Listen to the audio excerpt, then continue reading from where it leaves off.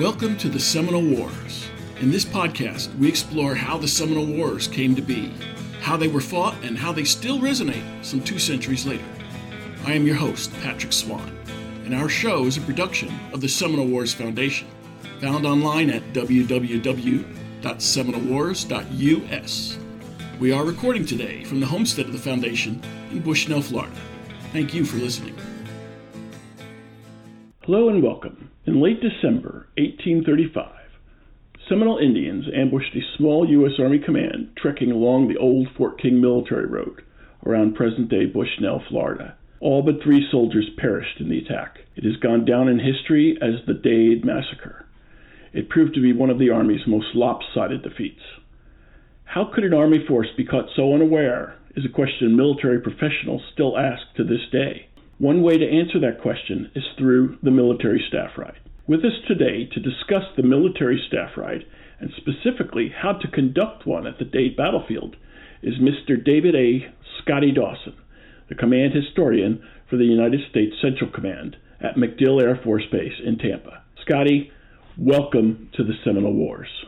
Thanks for having me. Before we begin on Staff Ride, please tell us what is U.S. Central Command and what do you do as its command historian? Sure. So U.S. Central Command is a geographic combatant command. The United States military has divided the world up into a number of regions. We've got 6 geographic combatant commands: Indo-Pacific Command, European Command, Northern Command, which is the United States, Canada, Mexico, Southern Command, which is all of Latin America, south of Mexico, Africa Command, and then Central Command, which is responsible for the central region, which is basically the Middle East. So we have pretty much from Pakistan to Egypt in most of the Middle Eastern countries. And so this headquarters is responsible for all military operations in that region. And that includes the current conflicts in Afghanistan and the current effort to defeat ISIS in Iraq and Syria. So as to what I do as the command historian, is my main job is to keep a record of the activities that this command does so that that record will be available to official researchers so that we can write the official histories, official accounts of these conflicts, and use those to learn from. It's all about making the Defense Department a learning organization. And examples of the kind of things we've supported is the Army published a 2-volume history of the Army in Iraq a couple of years back, and a lot of the research for that for those volumes was done here at CENTCOM. So we do a lot of supporting the writers of official history and the official researchers who are going to work on those projects. But almost all the records we have are classified, so I always get queries, can I come look at your stuff?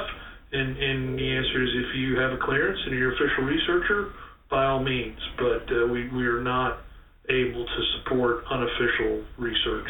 So what's a military staff ride, and why would CENTCOM personnel benefit from taking one? Well, so the staff ride is a classic military instructional technique. It goes back to the beginning of true professional military education. So like so many other things, its roots go very much back to the Prussians. But it is taking a group of military personnel, usually officers, to a piece of ground where a battle was actually fought, and discussing the nature of the battle, how the terrain affected the battle, the decisions that were made by the commanders. And they were sort of a military busman's holiday, if you will, in that there was a chance to go out and visit these sites, but it was also a professional learning opportunity in many cases. And so they've become quite commonly practiced in militaries around the world, and they're used as a standard instructional technique, and they're everywhere from every level, from entry level personnel all the way up to the most senior officers. The chairman of the Joint Chiefs of Staff will occasionally conduct staff rides for the 4 stars that are on the Joint Chiefs of Staff. Proper staff ride would involve having the participants do a considerable amount of research and study beforehand, and then visit the terrain, and the participants would actually drive the discussion. They may be assigned to lead discussion about a certain portion of the battle or aspect of the battle, or they may be assigned to play the role of one of the commanders. We once did a staff ride with my unit to Gettysburg, where everyone was assigned roles as specific commanders, and we tried to make those align with their actual assignments. So the battalion commander was Meade, the executive officer was Robert E. Lee, the fire support, the weapons company commander, who's responsible for fire support, was assigned to be the commander of Union Artillery. The Scout Sniper Platoon commander was assigned to be the commander of Breton Sharpshooters and talk about the employment of sharpshooters on the battlefield, that kind of thing. Well, this may be a two-part question, but who supplies the materials and distinguish between a military staff ride and a military battle tour? Well, so that's a good question.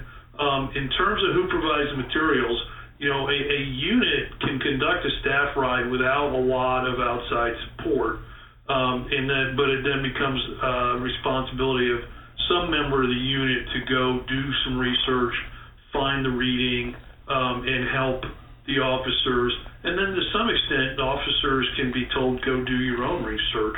So again, with the Gettysburg staff ride, we assign one overall book for everybody to read, and then it was up to each officer when they were given their assignment of who they represented to go do additional research on that particular individual and be able to discuss that person's actions on the battlefield. Often a staff ride, there will be a professional historian or a staff ride team. The U.S. Army actually has people who, that's their job, is to help lead and conduct staff rides, and they can provide the readings. And there's been a lot of research that have been done for more prominent battlefields where you can either get issued or purchase guides to the battlefield that become your guide to the staff ride.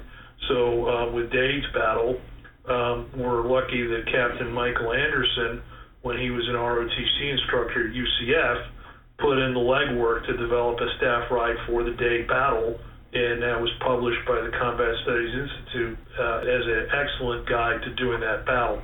When we talk about a battlefield tour, and this isn't a technical definition, this is just kind of a term of art, but a battlefield tour is a professional visit to the site, but doesn't require anywhere near as much preparation work for the participants, and doesn't require the participants to be as involved in the presentations. So usually the participants will do some background reading, and then a tour guide, either somebody from the battlefield, a park ranger, or a historian, will lead the group, will talk about what happened at the battle at various locations, and then we'll ask questions of the group and ask the group to start considering things, but we'll lead the discussion throughout. With a staff ride, it's much more participant-driven, they play a much more active role, and they're expected to have done a lot more research. One of the challenges that we get within the Defense Department is that because battlefield visits are such a large part of the educational process, and almost all officers at their entry-level education in the Army and the Marine Corps will go do a battlefield visit, and it's always referred to as a staff ride. It's almost always, in fact, actually a battlefield tour, and throughout their careers, officers will go visit battlefields. They will be told they're going on a staff ride, but what they're really doing is really a battlefield tour. And you see that all the way up through War College. Are enlisted folks able to go on either a military staff ride or a military battle tour? So enlisted personnel, absolutely, and personnel of any rank can benefit from a battlefield visit. And so when we talk about battlefield tour versus staff ride, a big part of it becomes what's appropriate for the level of rank, education, and experience for the audience. So entry-level enlisted personnel, you may absolutely want to take them to a battlefield, but it's going to be much more of an instructional mode where they will be in receive mode, and they'll learn about the battle. You cannot assume that they're going to have any significant amount of background knowledge about the battle, even a battle as prominent as, say, Gettysburg. For senior enlisted personnel, you can expect them to have much more background knowledge, and you can expect them to be able to do a lot more research. And there's no reason why senior enlisted personnel can't have a staff ride that's just as involved as one that you would do for officers. But with an enlisted staff ride, you would expect the focus to be more tactical, more about the lower level tactical decisions, maybe getting up into the operational level of war. And one of the big challenges when you organize a staff ride is to make sure your focus is at the appropriate level for the audience. So for junior officers, senior enlisted personnel, you're probably going to focus on the tactical level. For mid-grade officers, you're going to focus more on the operational level. And then for senior officers or officers who are assigned to a senior headquarters like CENTCOM, you want to try to focus on more strategic aspects of how the battle played out and how the battle affected broader strategic issues. So it's about tailoring it to the amount of time the audience has to be able to invest in preparing for the staff ride, what the training objectives are for the staff ride, and then what's the nature of the audience, what can you realistically, what's the appropriate level to pitch at. 19-year-old high school graduates just entering the service are going to be a very different audience from a bunch of lieutenant colonels and colonels on a senior level staff. Because this is such a widely used tool, most of the coalition officers are very familiar with the idea of a staff ride, and they're conducted under a very similar basis. So with taking the British contingent here at CENTCOM to Dade Battlefield, we did more of a battlefield tour than a staff ride, but very much the same kinds of expectations for the visit, and they do their staff rides almost exactly the same way that the U.S. military does. The Dade Battle marked the opening shots of what we call the Second Seminole War. Why do you choose to take the CENTCOM military people to the Dade battlefield for a staff ride?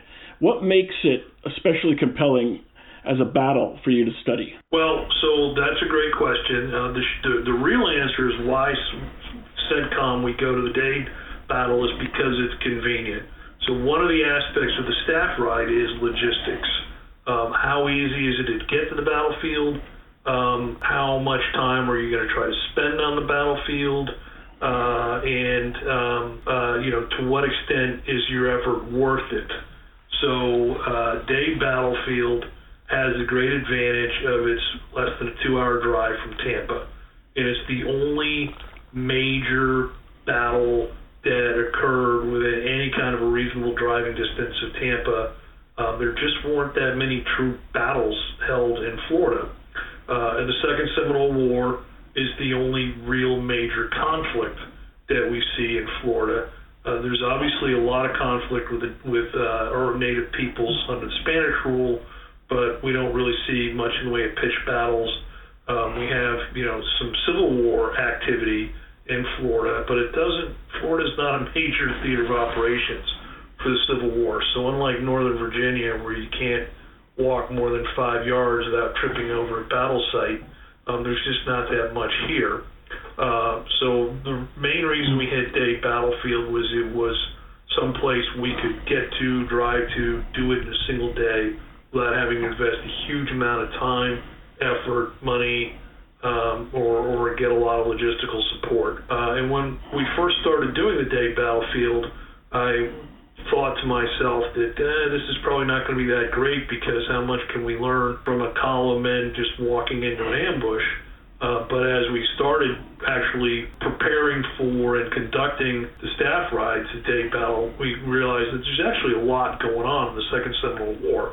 So while it's one of America's more obscure conflicts, there are a lot of really interesting lessons that are extremely applicable to the conflicts that we have seen in just the most recent couple of years in the CENTCOM AOR. Well, in the case of Dade Battle, where do you begin the actual staff ride? And so this gets into, how the logistics of a staff ride work. And one of the, in a perfect world, your staff ride would follow the chronology of the battle. But the chronology of the battle doesn't always match your layout of the terrain. And you also want to avoid doing a lot of backtracking back and forth. So with Dade's battle, ideally what we would want to do is go start at Fort Brooke, then go up to the Dade battlefield, and then probably go down to Fort Foster, because at Fort Foster at Hillsborough River State Park is where we want to focus on the events that start occurring after the Dade battle. But because of the practicalities of doing a staff ride, we just completely skip Fort Brooke. Fort Brooke was the main base, and it was the first major settlement in Tampa. What was the location of what was Fort Brooke is now pretty much the parking garage for the hockey rink. There have been a bunch of dredge spoil islands that have been created. So when you go to where Fort Brooke was, not only does it not look anything like the terrain did at the time, but you're basically just standing on a walkway next to a bunch of modern buildings. So I don't see any value in going to the Fort Brooke site because it doesn't give you any feel for the terrain, doesn't give you any feel for what it was like at the time, and the only significant action that occurred there, that's where they left from. And then we actually start at Fort Foster, Hillsborough River State Park. That is on the line of march that Dade and his men took. They followed what was then known as the Military Road, closely follows U.S. Route 301, runs pretty close to the old Military Road route, and they cross the Hillsborough River right where Fort Foster is now located. So when you're there, you're on the path that Dade and his men took, and so we can talk about the issue of crossing the stream, the issues that the cannon gave them in getting it across the ford. There's one man who's badly injured and is sent back to Fort Brooke at that point. But we also talk about the post-war period because we're at Fort Foster. So it's about an hour drive from MacDill Air Force Base. It's a good, convenient first stop, and it is on the route. But we end up talking about aspects of the campaign out of chronological order. We actually end up spending more time at Fort Foster than we do at the actual Dade battlefield. We haven't ever done this, but one of our plans is if we wanted to do just a half a day staff ride is we would just go out to Fort Foster for half a day, spend a couple hours at Fort Foster, and that could be a very short staff ride. And this gets into, when you're talking about a staff ride, Gettysburg is an example where you can do Gettysburg in one day, or you could spend almost 3 days doing staff rides at Gettysburg. Dade battle, probably not going to do 3 days, but do you want to spend just a couple hours? Do you want to spend a whole day? Fort Foster wasn't there when Dade went by. It was built later. Fort itself, as a recreation, is pretty accurate. So what makes it so compelling then for staff ride people to go to Fort Foster? What does it offer? Well, so Fort Foster offers a couple of important things. So first of all, it's on the route of march, and so you can have a discussion. You can actually visit the ford point, talk about the challenge of fording, and Dade's decision to bring the cannon with him. Dade insisted on bringing a cannon. It was suggested that he might want to leave it behind. He was adamant that he needed to take it. So he has about 100 men and a cannon, and I presume he had some kind of a wagon. But the men could basically carry what they needed on their backs, and they could ford the river easily. So getting the cannon across this obstacle becomes a significant problem and challenge, and it slows them down quite a bit. So what was the point of their trek through Indian country? Why were they moving along this path? Yeah, so Dade Superior was located at a place called Fort King, which is in what's now Ocala.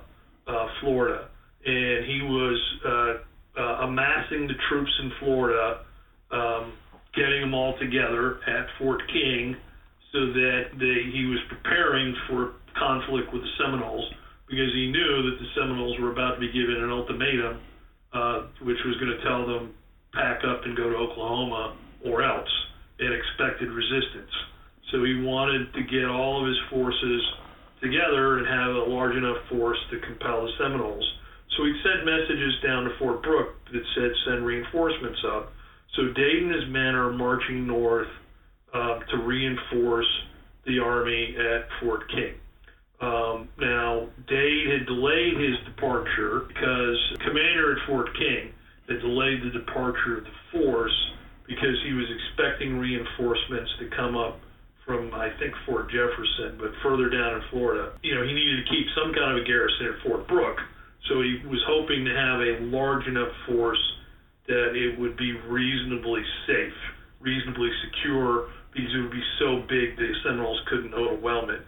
He was aware that if he sent a small party of soldiers, that they risked being ambushed and annihilated. And he's under pressure, so he finally decides to send the 100 men that Dade volunteers to lead, and Dade becomes the senior officer on this force of about 100 men, which ends up being the worst of both worlds. It's not, as we see, it's not big enough to be really secure against getting wiped out by the Seminole, but it's big enough that it's a really impressive body of troops to wipe out.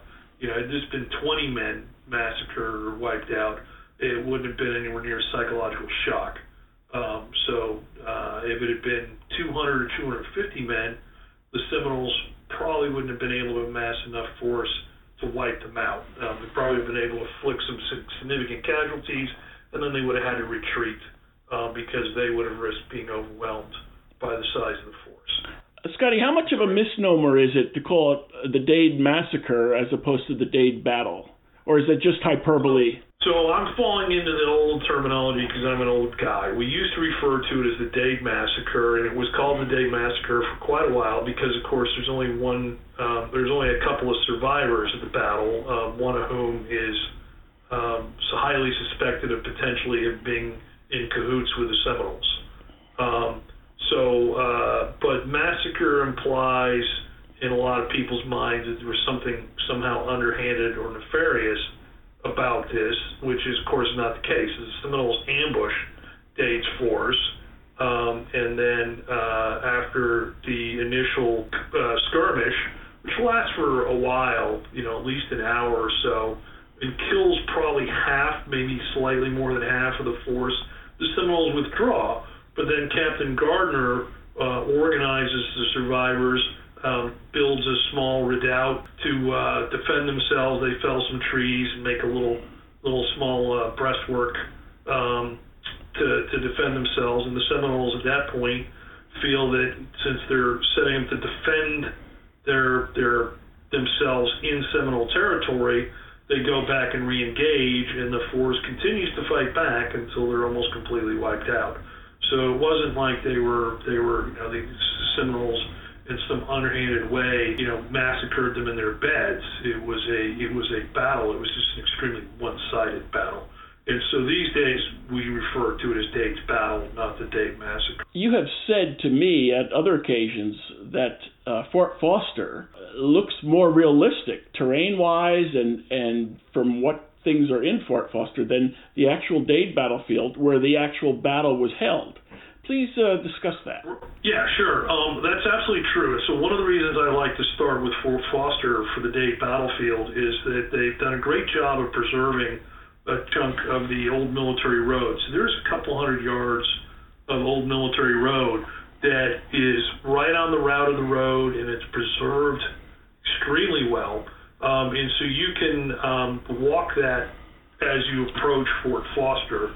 And when it's open for visitors, usually what they'll do is drop visitors off at a point about 150 yards and have you walk up, and the guides will talk about you're now in Seminole territory, watch out for Indians going to shoot you and whatnot. But the terrain there looks very much like the terrain would have looked at Dade's battle. So it's a great place to give staff ride participants an idea of what the terrain would have looked like. And so what you have is saw palmetto, which comes up to about 3, maybe 4 feet tall, probably about 3.5 feet tall. So if you're standing, you can see across the saw palmetto, and then it's very, very thinly scattered pine trees. So you have excellent visibility out to quite a distance. And Dave, who was on horseback while he was marching through what's now Bushnell, had pulled in his flankers because he assumed that they would be able to see any Seminoles quite a ways off. But the saw palmetto is quite thick, and it turns out that the Seminole were more than capable of concealing themselves in the saw palmetto, which again, when you walk to Fort Foster, you can see, oh yeah, you can hide in that quite easily. This was a big mistake on Dave's part. So you can understand how they were able to be ambushed, how they could get a false sense of security while getting ambushed. On the approach march, there are areas where the woods were much thicker, and in those areas Dave did put out flankers, but he had pulled them in by the time he got up to what is now Bushnell. The other big advantage of doing Fort Foster is, you're right, they've done an excellent job of recreating the Seminole era fort. So at Fort Foster is where we talk about how the war is conducted after the Dade Battle. The Dade Battle is the event that actually starts the war. Dade and his men know that war is in the offing. They recognize that there's an excellent chance they may get attacked while they're marching up to Fort King, but the war hasn't actually started yet. When he marched by the Hillsborough River, there was no fort there at the time. It's built there afterwards to protect that crossing and to protect the bridge that's put over the Hillsborough River. But the forts then end up starting to get built all around Central Florida, and they're used as what we would now call forward operating bases, or a FOB. And the forts are actually more logistical supply points than they are garrisons for troops. So there's a lot of food and ammunition and other supplies that are stored in the forts, and they're built thickly enough on the ground so that you're never more than a day's march or so from a fort, and that allows the U.S. Army troops, both the regulars and the militia, to go out and operate in the woods, chasing down Seminoles, burning their crops, driving them out of any villages they might have, and then they can always get to a fort, one, if they get into trouble, but more importantly is they can get to a fort quickly and easily, resupply food, resupply ammunition, get whatever they need, and go right back out again. So they're effectively able to campaign without interruption and without having to worry about where their supplies are going to be, or having to go back to a seaport or to Fort Brooke or Fort King, which would take them out of the area of operations for an extended period of time.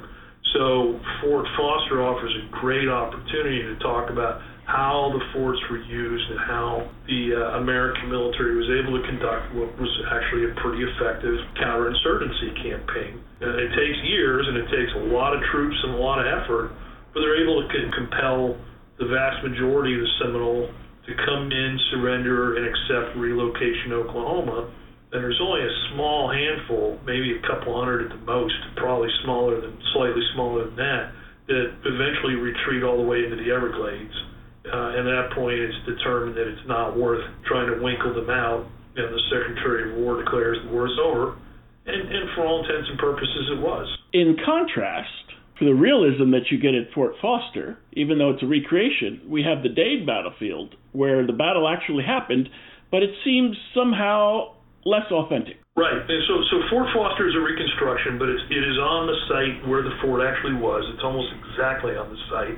It's done extremely well, so it gives you a great feel for what it must have been like. Dade battlefield, and it doesn't look anything like it did at the time of the battle. Now, we're extremely fortunate that the battlefield was preserved at all, and that it didn't just get turned into a parking lot or a Walmart or something, because this happened to a lot of battlefields. But the Dade battle was significant enough that fairly soon after the battle occurred, people in Bushnell decided they would preserve where it occurred. This was a significant event. They wanted to be memorialized. And memorials were put up on the battlefield not too long after it occurred. This was preserved. And people in those days weren't thinking in terms of preserving the battlefield. They were thinking in terms of memorializing it. So what got preserved was just the immediate area where Dade and his men were killed. The area where the Seminole fought from wasn't really preserved at all. And then over the years, a lot of changes were made to the terrain. There was a pond that was behind Dade's force, which limited their ability to maneuver. That pond subsequently been drained, and the park limits stop right where Dade's men were, and there's been no preservation off the park, so you get no feel for what the terrain was like surrounding his position. You know, there's a parking lot that's not far from where the battle actually occurred, so where the Seminole were positioned is pretty much what's now a parking lot occurred. You've got the route of the military road, you've got the route that Dade's troops follow, you've got markers and monuments where the officers fell in the initial ambush, and they built a small recreation where they felled some logs, show where Captain Gardner had men build small breastworks, but you really have no feel for what the terrain was like, what it looked like where the Seminole were operating, what the soldiers were facing. You visit the Dade battlefield. But it's not all static, because at both Fort Foster and at the Dade battlefield, you sometimes encounter living history interpreters. How do they differ from battle reenactors, and what value do they bring to the staff ride? And that's a great point. And the reenactors are a tremendous, and the living history interpreters are a tremendous asset. They add a lot to it. So, the Dade battlefield it's not all, it's worth visiting, and there's still a lot of things that we can discuss, and we do discuss with the staff ride when we visit the Dade battlefield about decisions that are made, particularly Captain Gardner's decisions after the initial ambush. When we talk about the reenactors and the living historians, it's not like there's a sharp division. Most reenactors are doing some level of living history, but a reenactor is somebody who's more focused just on going out, dressing up, participating in battle reenactments, participating in the camps that they hold. And a living history person is someone who is more focused on educating a public audience. Often it's aimed at kids, school children, but any public audience. Most adults don't know much about this either, so they dress the part and they go into character and they talk about what life was like during the period that they're representing. And great example is if you ever visit Plymouth Plantation in Massachusetts, and it's always, I believe it's 1627. So you go into Plymouth Plantation, it's whatever day of the year it is, so it was May 5th. When you visit it, it's May 5th, 1627. Everybody is portraying an actual historical character from Plymouth Plantation, and they won't come out of character. So they'll talk to you about life in the plantation. For the Seminole War, you see the same thing. Reenactor who's portraying a regular soldier, reenactors playing somebody in the Florida militia, reenactors portraying Seminole, reenacting who's playing a Seminole woman, and they will talk about who they are. They'll have a character. They'll tell you anything you want to know about what life was like for that character, how that character saw the conflict, how that character thought about things, and it's a great educational tool, and it really makes it concrete. So it's really a great way to engage a public audience. One way I see as a distinction is the living history interpreter is interactive with visitors, whereas the battle reenactor is out there. It's more of passive for the audience. They watch a battle recreation unfold, but they're not actually talking to one of the reenacting soldiers and said, "Hey, what are you thinking as you're going out there?" I think that's very true, but what you see is a large portion of the reenactors see themselves as historical interpreters and have a commitment to engaging the public. So there's a broad overlap in the population. So you do see people who basically their main focus is a living history and interpretation. And you see a lot of people who they mainly just want to go and do the battlefield reenactment. and they're not that interested in engaging with the public. But I would say that probably most of the people who are involved in these activities see educating the public as an important part of their hobby, their pastime, their activity. And a lot of them have done a tremendous amount of research, and so they have not only are a tremendous educational tool to bring this history alive, particularly for younger people. You know, it takes something that seems dry and dull and makes it vibrant, alive, immediate, and exciting. But a lot of them have done research that's helped them form a lot of academic understanding of the Civil War, Seminole War. You know, what are the practicalities of life like? So there are a lot of academic historians who will turn down their noses a bit at the reenactor community, but there are others who recognize that there's a really valuable, mutually beneficial relationship that academic historians can have with the reenactor community. One of the things that impressed me in going to a reenactment and watching the Seminoles is the first shot, and as we saw with Dade, the first shot took out 50% approximately of his command. But subsequent, I mean, they had time, so they actually got the rounds in and the powder and everything else because they were ready for it. But on subsequent firings, they didn't pack it down as tightly as on the first one, and so one wonders, well, how did the battle go on so long? Well, some of the rounds, as the historic accounts say, you know, they would bounce off the soldiers because they hadn't been packed in. And when I went to a reenactment, I saw the Seminole reenactors had rounds in their mouth, and they had to reload quickly. But that was a demonstration to me of why the battles often took a long time. Because the rounds weren't as effective on the second and subsequent firings. Well, right, and this is a well-known aspect of 18th and early 19th century warfare. If you study the Napoleonic Wars at all, or Marlborough, you know, you're well aware of the fact that the first volley is always the most effective because it was loaded, where the soldiers had time to do it properly, and they were not under a high level of stress. Once the first volley goes, you're now reloading with people shooting at you.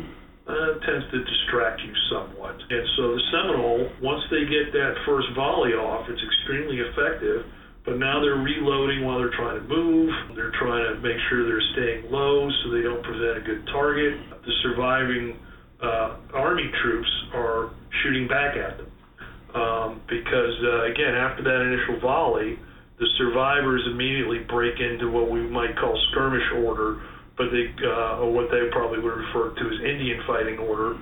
But they start hiding behind trees. They start taking cover, looking for ways to hide themselves, and then they're looking to see if they can spot Seminole warriors and try to shoot at them. So you're not having volleys just blazing away. You're having people loading, looking for targets, shooting, and it does go on for quite a while. This is my chance to give a brief promotion for the Dade battlefield, because while you take staff ride participants out there, you don't get a battle recreation. But every January, the first weekend after New Year's, on Saturday and Sunday, they actually have a battle reenactment that goes on, and you can see the things that you were talking about right there for the general public to learn more. Well, and Fort Foster will do periodic encampments, which will be open to the public for a small fee, and they will have, the reenactors will come out, they'll set out their tents. They're all set out, living in tents that are the kind that would have been used at the period. A lot of times their wives are there, and they're dressed in period costume as well. Often people will have some, stalls where you can buy things if you're interested in that kind of thing, but they'll put on a reenactment, and it's a living history encampment, and it's a fun thing to visit, and it's also a great educational opportunity. Absolutely, those are the best ways to go and experience this. And if you've got younger kids, elementary school, middle school age, it's a wonderful opportunity because kids really enjoy it. It's a great way to get them introduced in history in a way that's really accessible to them, and to help spark that interest in learning about the past. I think a lot of professional historians got their start as a kid visiting a battlefield or visiting a living history encampment. You've taken a number of groups out over the years. How captivating have you found the participants being from going to Dade Battlefield, both in looking at the battle and the battlefield, and seeing what they say about the value of it for their professional military education? So every trip I've taken, I've always gotten extremely positive feedback. With the British and doing the battlefield tour, they knew nothing about the Second Seminole War. They'd never even heard about the Seminoles. Why would they? Not their history. So they found it extremely valuable. They had no idea that Florida had been home to such a significant conflict. And, I also did one time a true staff ride with the planners from our plan section. So these were all field grade officers, very well educated, all graduates of top military staff schools, and some of the smartest and best educated officers the U.S. military has. And we did a great staff ride, and the one-star general who had a doctorate in history, and he was adamant that he wanted to do a staff ride, came up afterwards and talked about how pleased he was with it, because again, he was skeptical that looks like a bunch of guys walked into an ambush. But we did, we were able to talk about the bigger picture of the Seminole War, the use of the forts, the use of the FOBs. How do you deal with a indigenous insurgent population that is highly mobile and won't stand and fight? And we were able to draw comparisons, particularly to the campaign in Afghanistan against the Taliban. And so it was a really, very worthwhile and effective staff ride. So, Dade Battle is actually a good example of the fact that even your less significant, smaller actions can be worthwhile exercise to go visit and do a staff ride. It's easy to see the value of going to Normandy to do D-Day or going to Gettysburg, but something like Dade Battlefield can also be highly educational, and then it can be tailored to a variety of different levels. So it's worthwhile to take NCOs out. It's worthwhile to take aspiring junior officers, ROTC cadets out, but you can also get a really valuable day out doing the battlefield with some of your most senior and educated officers as well. What pitfalls can you get into, or trouble one might say, from misapplying purported lessons from the Dade battle? Well, you can misapply purported lessons from almost anything. So, one of the first ones with the Dade battle, of course, is, put out flankers. And this is an ancient lesson, but it never ceases to astound students of history how often it gets ignored. And, it's a reminder that some of these battlefield basics are often neglected because they're hard. And anybody who's been a junior officer or an NCO knows how hard it is, particularly when you're tired and you're hungry and it's raining out, to do these basics like put out your flankers for security, dig in when you stop, do all of these kind of basics. It can also highlight some things that we take for granted at the tactical level that maybe we should rethink, because one of the things I was taught as a junior infantry officer was everything revolves around supporting your crew-served weapons. Well, Dade brings a crew-served weapon with him, a cannon, and during the battle, the cannon turns out to be not just useless, turns out to be actually detrimental. Captain Gardner insists on having soldiers man the cannon. The Seminole doesn't get hit by a cannonball or a canister ball out of the cannon at all. I don't believe a single Seminole is even wounded by the cannon. They're able to pick off the men who are manning the cannon, and Captain Gardner keeps ordering more men, and the vast majority of the men who are killed after the initial ambush are killed while they're working the cannon, to no effect whatsoever. So Dade was adamant about bringing the cannon, and all it did was slow him down. And then again, not only not useful, it was actually actively counterproductive when he actually got engaged with the Seminole. So there are a lot of things going on there. It's more to it than just meets the eye. There's the issue of building the redoubt, the breastworks there, which the Seminole regarded as provocative. So the Seminole, after the initial skirmish, felt that they inflicted sufficient damage, and they pull off. And then when they start building the breastworks, they feel that, okay, this is insulting, they're going to stay on the land, we got to go back and re-engage, and that's when they kill almost everybody at the breastworks.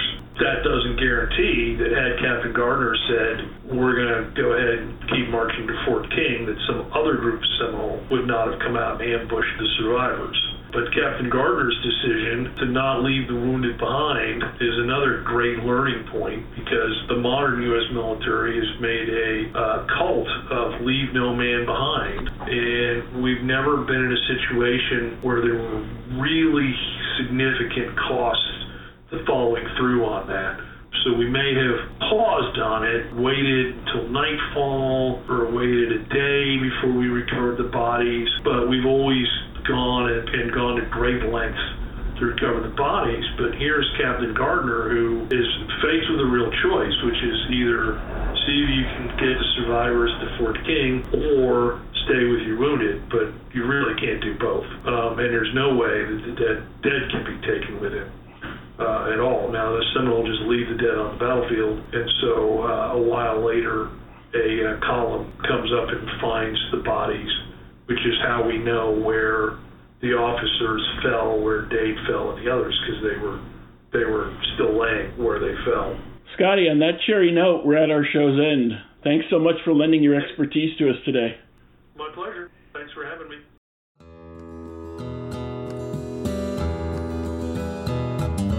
If you enjoyed this show, please take a moment to like us on Facebook at Seminole Wars Foundation. Leave a review on iTunes or your favorite podcast provider.